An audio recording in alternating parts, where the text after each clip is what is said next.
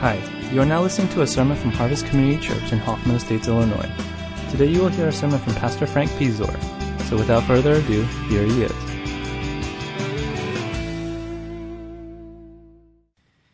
I like Heath's drawing today. I think as he mentioned to me earlier on last Sunday, there's a sort of medieval type of thing going on here. I don't know what it is. I wanted to make it look like I was sounding smart, but just as you look at the picture of the two sons and their reaction to one another, if you could keep that in your mind. Again, I'm trying to avoid using some of the slides because I really want to make one point today and make it as clear as possible. So if you're following along and you're taking notes and you're wondering to yourself, how come we don't have point 1, point 2, point 3? That's okay, because that's not where I want to go today. Luke chapter 15, if we could begin to read it. I'll read up to verse 10, but we will eventually get through 11 and following. Now the tax collectors and sinners were all gathering around to hear Jesus. But the Pharisees and the teachers of the law muttered, "This man welcomes sinners and eats with them." Then Jesus told them this parable. "Suppose one of you has 100 sheep and loses one of them. Does he not leave the 99 in the open country and go after the lost sheep until he finds it? And when he finds it, he joyfully puts it on his shoulders and goes home. Then he calls his friends and neighbors together and says, 'Rejoice with me, I have found my lost sheep.' I tell you that in the same way there will be more rejoicing in heaven over one sinner who repents than over 99 righteous persons who do not need to repent. Or suppose a woman has 10 silver coins and loses one. Does she not light a lamp, sweep the house, and search carefully until she finds it? And when she finds it, she calls her friends and neighbors together and says, 'Rejoice with me, I have found my lost coin.' In the same way, I tell you, there is rejoicing in the presence of the angels of God over one sinner who repents." Now, there's 3 things in each one of these parables that we need to catch. And the first one is pretty simple. There is something of great value that is missing. In the first parable, there is one sheep out of 99 that is missing, and yet that one sheep has great value to the shepherd. So much so that he is willing to look for this lost sheep. Now, he's not looking for a lost sheep in the middle of the day. The idea here is that as the shepherd has gathered all of his sheep and he's putting them into the sheep pen and he's counting, he gets to 98, 99, and he recognizes that one of them is missing.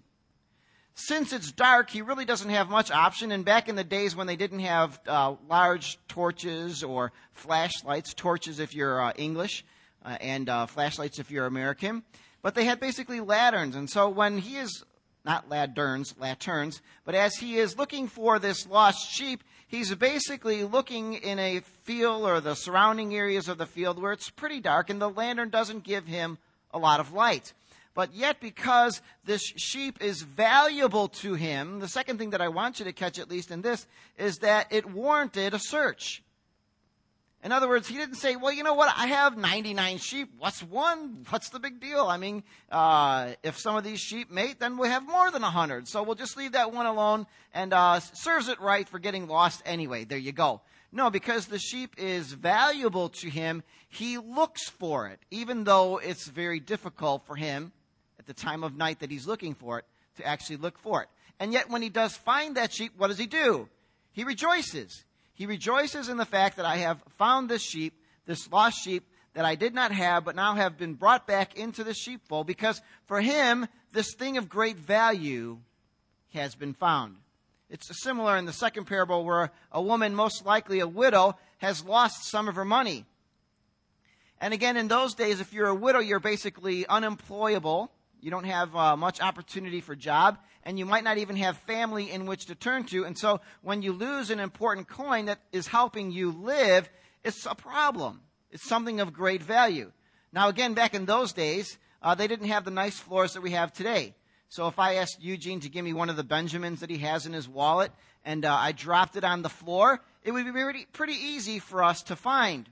However, back in those days, they had dirt floors, and if you lost this coin, it would have to require you to sweep or get on your knees and look for it and find it. Why? Because to this woman, this coin has great value, and it requires that she looks for it because she really needs it. In the end, when she finds it, what does she do? She rejoices. Now, why is Jesus telling this parable? Look at the first 2 verses. Now, the tax collectors and sinners were all gathering around to hear Jesus. But the Pharisees and the teachers of the law muttered, "This man welcomes sinners and eats with them." How many of you have ever eaten at Benihana? Just a show of hands, don't be embarrassed. It's a little expensive, but somebody gave you a gift certificate and you went, right? Isn't it uncomfortable when you go sit at a table for 8 to 10 people and there's only 2 of you?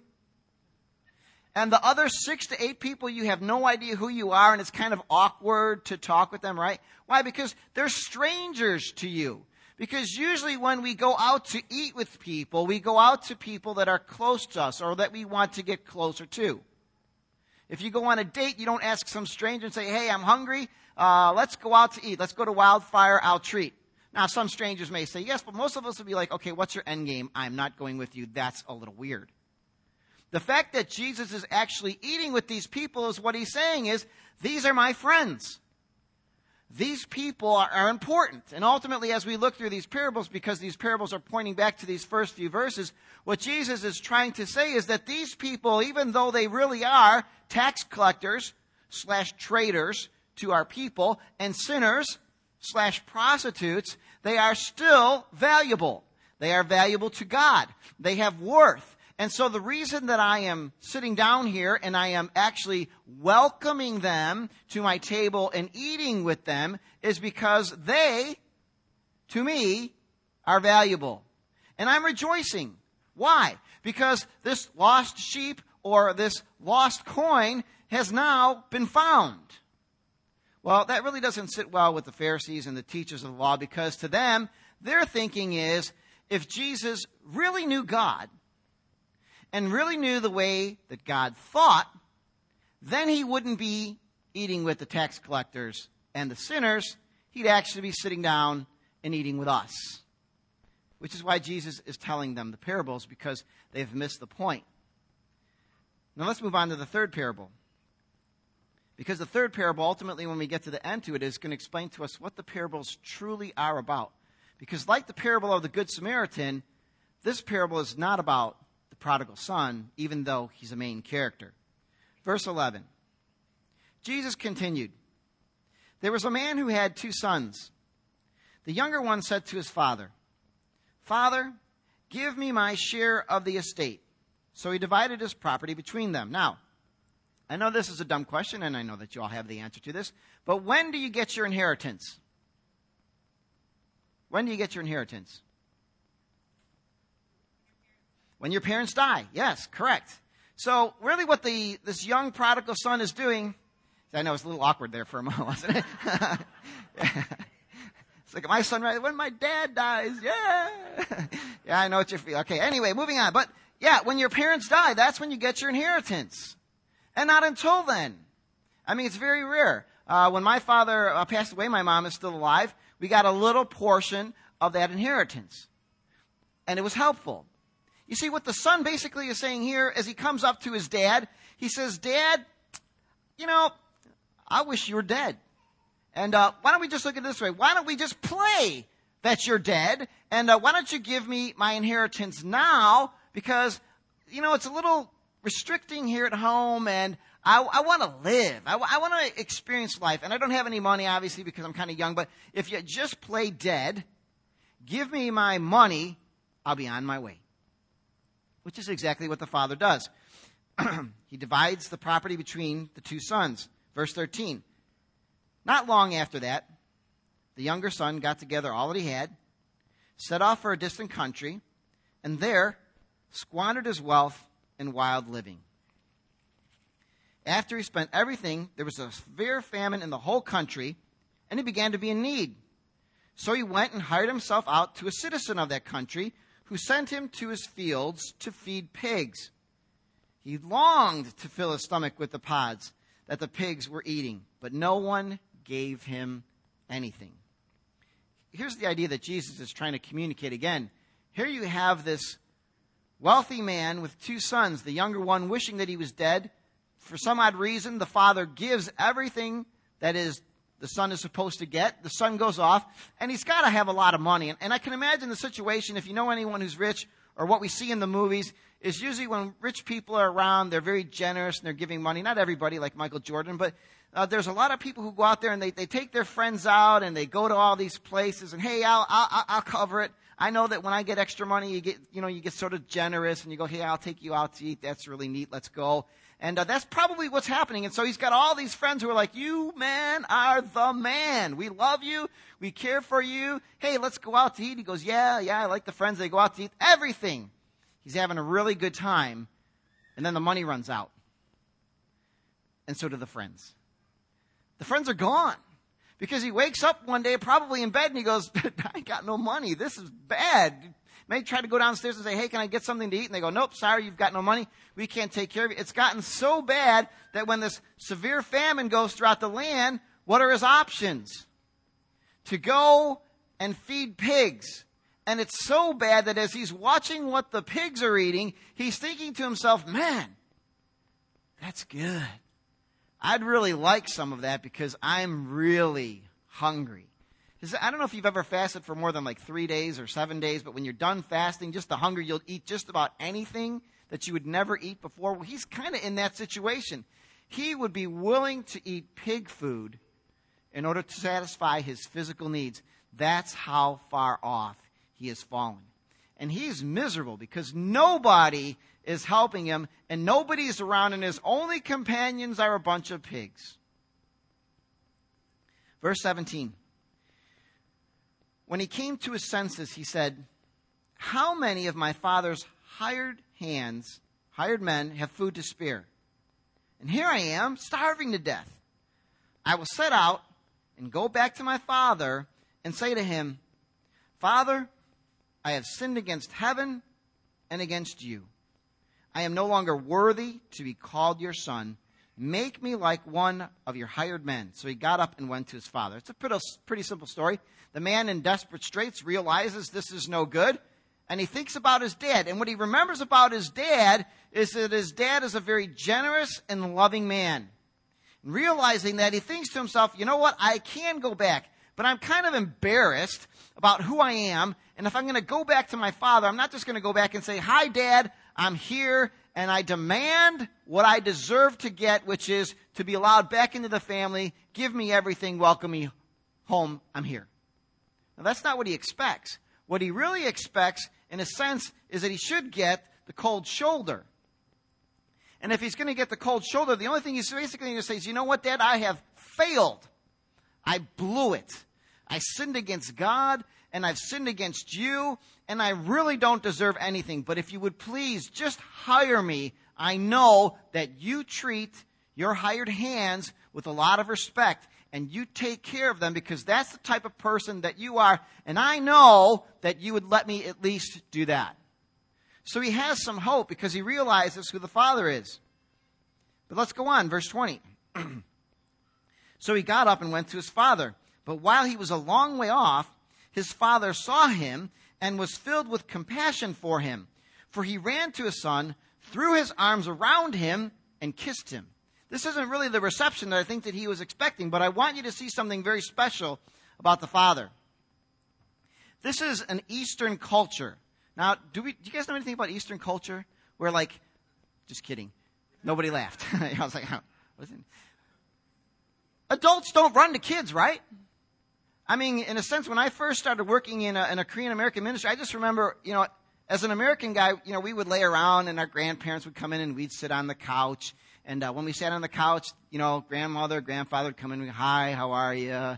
Sometimes parents would make us get up and hug them and kiss them and we'd go back and sit down. But, I did that one day in the presence of a Korean grandmother, and the person came up to me afterwards and said, you cannot do that. You must rise and say hello. And when you sit up. There's a sort of respect for those who are older than us. And the realization that when we are like that older person deserves the respect, then they don't just come running to someone who's offended them. It's up to them to actually come to us. I remember years ago, one of the girls in my youth group was telling me how her brother, older, first generation type of Christian, was downstairs in the kitchen while she was upstairs in her room. And he yelled, he said, yeah, which is like, hey, yeah, get over here. And she was like, man, I'm doing my homework. I'm not coming down there. So he yelled one more time. So she came down and he goes, hey, give me a drink of water. He's sitting in the kitchen. And all he had to do is just get up and get it. But she was all the way upstairs and she had to come down and she had to get the water. And I'm not saying anything bad about the culture. I'm just saying about the way he abused the culture was wrong. But the idea is, as someone who is older, they need to be treated with respect. So when the dad comes running, which is absolutely amazing to think that this older guy is running with a heart filled with compassion, throwing his arms around his son and kissing him and basically saying, I am embracing you. You have come back. Now, look at what the son does. The son said to the father, Father, I have sinned against heaven and against you. I am no longer worthy to be called your son. Verse 22, but... And that but is a key word there because what it does is it's a way of telling us that the father interrupts the son before he finishes his confession. Because again, look back to verse 19 and see what the confession is. It's, I am no longer worthy to be called your son. Make me like one of your hired men. But because of the compassion of the father, the young son is never able to get those words out because the father, his heart is wide open and he's rejoicing that that valuable son of his, whom he looked for, maybe he didn't go to the other country, but probably every day looked over the hill, hoping that his son would come back. And when he saw his son came back, he rejoiced for something which was valuable, which he was looking for in his heart had returned, and now he's happy and he's going to throw a party. Look what happens. But the father said to his servants, quick, bring the best robe, not any robe, but the best robe, and put it on him. Put a ring on his finger and sandals on his feet. Bring the fattened calf and kill it. Let's have a feast and celebrate. For the son of mine was dead and is alive again. He was lost and is found. And so they began to celebrate. Someone who was valuable was lost. There was a search going on, and when that son returned, there was great rejoicing. Because the father's heart here was filled with what? Compassion, as it says in verse 20. A compassion, an overflowing love. Very similar to the compassion that we talked about when we were talking about the Good Samaritan. That love, that love that just overwhelmingly flows out of the father when he sees that his son has come back. Now, I would say the parable is about the prodigal son if it ends right there. We could say, see, it is about the prodigal son because he was lost, but now he's found. But it really isn't because the story actually carries on in verse 25. Meanwhile, the older son was in the field. When he came near the house, he heard music and dancing. So he called one of the servants and asked him, what's going on? The servant replied, your brother has come, and your father has killed the fattened calf because he has him back safe and sound. Now, it's an excellent reaction, verse 28. The older brother rejoiced that his brother returned, right? Isn't that what it says? He's like, wow, so cool. It's like if my son Timothy said, Dan has come back home. Because Dan's the next son. Dan was lost, and it's great. I missed him. I love sharing a room with him. Until I get married, I want to share a room with him. And now he's home. This is wonderful. This is great. This is fantastic. That's not the reaction at all. The reaction, the older brother became angry. Angry. And refused to go in. And I can imagine him outside the party just walking back and forth thinking, I cannot believe this. I cannot believe this. I cannot believe this. This jerk that wishes my dad was dead has come back. He's lost all his money and he thinks that he should get everything restored just like he was before. And he's angry. Look what happens. Verse 28, the older brother became angry and refused to go in. So his father went out and pleaded with him. He didn't go out and talked to him, he went out and he pleaded with him. Why? Because someone valuable was lost. And that warranted or required a search. So the father, recognizing that he now has another lost son, has begun another search and has come outside and has pleaded with his good son. And he said this, come back in. But the son answers, verse 29, look, all these years I have been slaving for you and never disobeyed your orders. Yet you never even gave me a young goat so I could celebrate with my friends. But when this son of yours, who has squandered your property with prostitutes, comes home, you kill the best, the fattened calf, just for him. Now, I think his argument makes sense. I mean, think about it. This kid should pay the consequences of the things that he has done wrong. He made the choice. And in the midst of his choice, he went out, lived like he wanted to, had all the fun that he wanted to, and he should pay for it. Makes sense. Kind of. Unless you're the father. How does the father respond to this? I don't think with condemnation. I think he says, my son. My son. With a heart of love. You are always with me, and everything I have is yours. But we had to celebrate and be glad because this brother of yours was dead and is alive again. He was lost and is found. The point of this parable is not about the prodigal son, whether it's the older or the younger, because they're both prodigals. The older was a prodigal in his heart. The parable is about the heart of God. Go back to the first couple verses. What does it say? The tax collectors and sinners were all gathering around to hear Jesus, but the Pharisees and the teachers of the law muttered, this man welcomes sinners and eats with them. They were self-righteous. They believed that because they were such good theological minds, they believed that because they tried to live the pure lifestyle, at least as an outward expression, that Jesus really should be with them. But Jesus is going to tell them these parables because he wants them not to see that these tax collectors and sinners, prostitutes, are bad people, because you know what? They are. They're tax collectors. They are traitors. They are prostitutes. They have done wrong. But what Jesus is trying to say, even though they have done wrong, you must see the heart of God in all of this.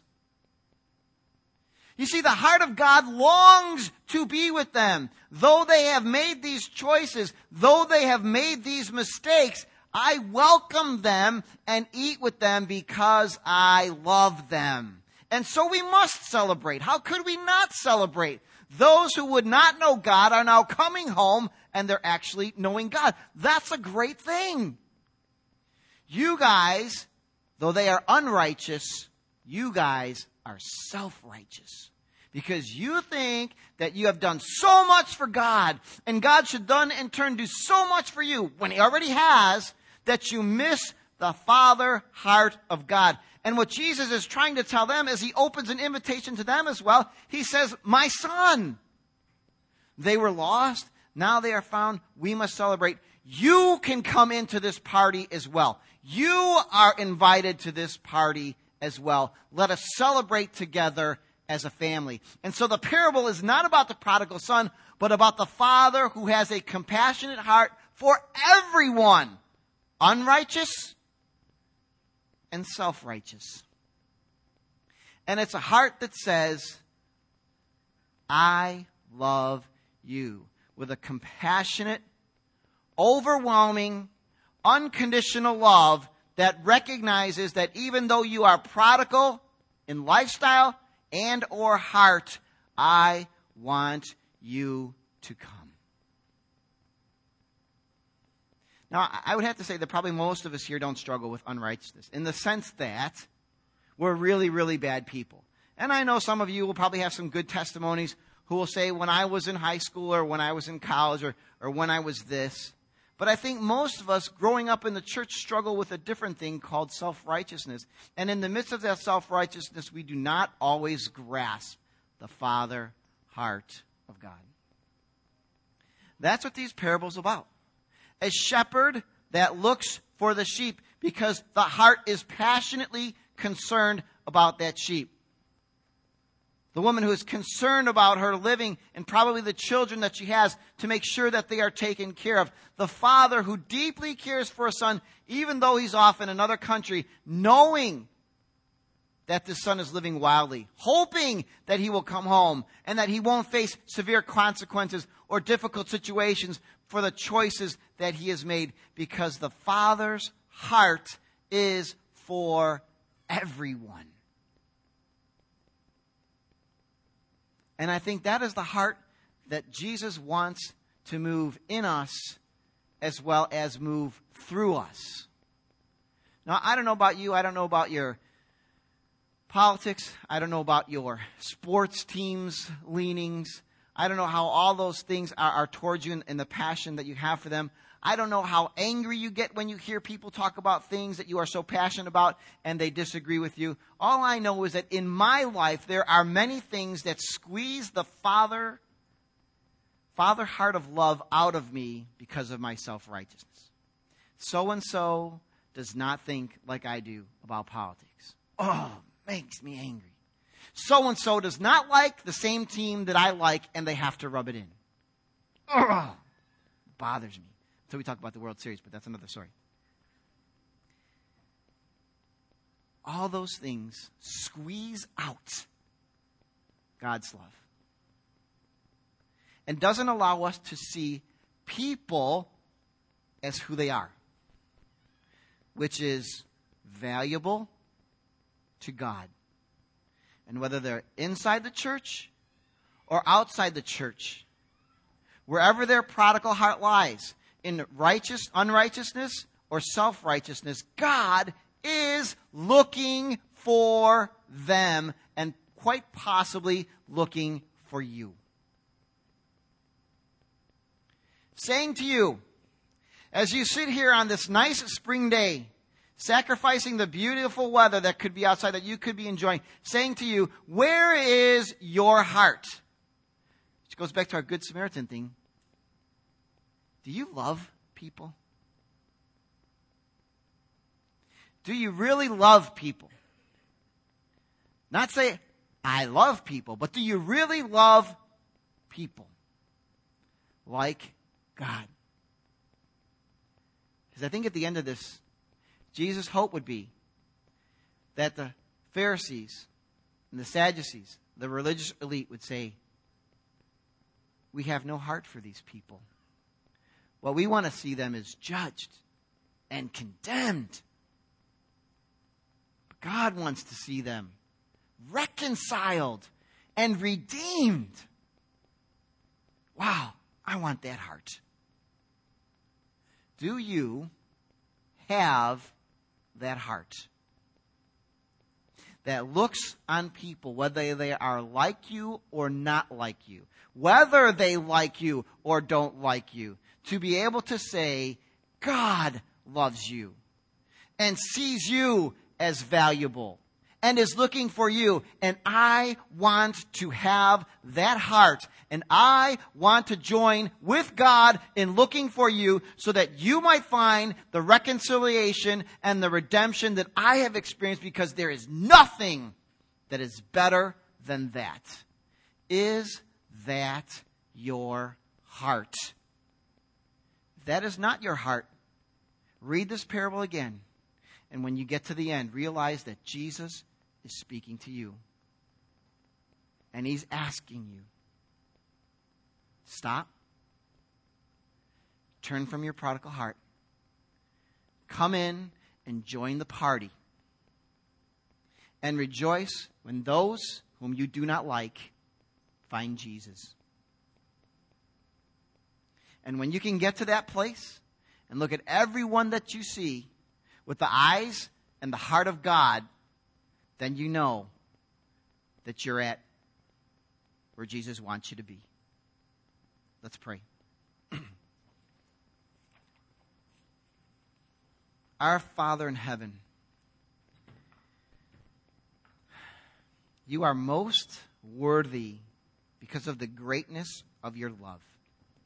In our unrighteousness, you love us. In our self-righteousness, you love us. And you call us to you because you love us. A love that is overwhelming, unconditional, and unending. Father, take that knowledge, take your heart, and place it in us. We know that we don't love like you. We know that what kind of love that is. We know how difficult it is even to do.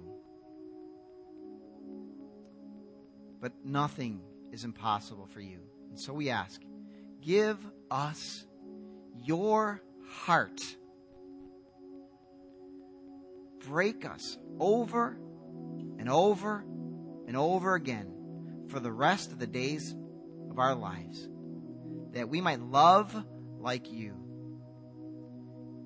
Share your healing, share your power, not because we have to, but because it is the cry of our hearts. Maybe be like a Nehemiah who cries when the walls are broken down and the gates don't exist. May we be like a Paul who is willing to give his salvation, his knowledge of you up for eternity, just as long as his brothers and sisters would know Christ. May that be our cry. May that be our prayer. May it be our lifestyle. Amen.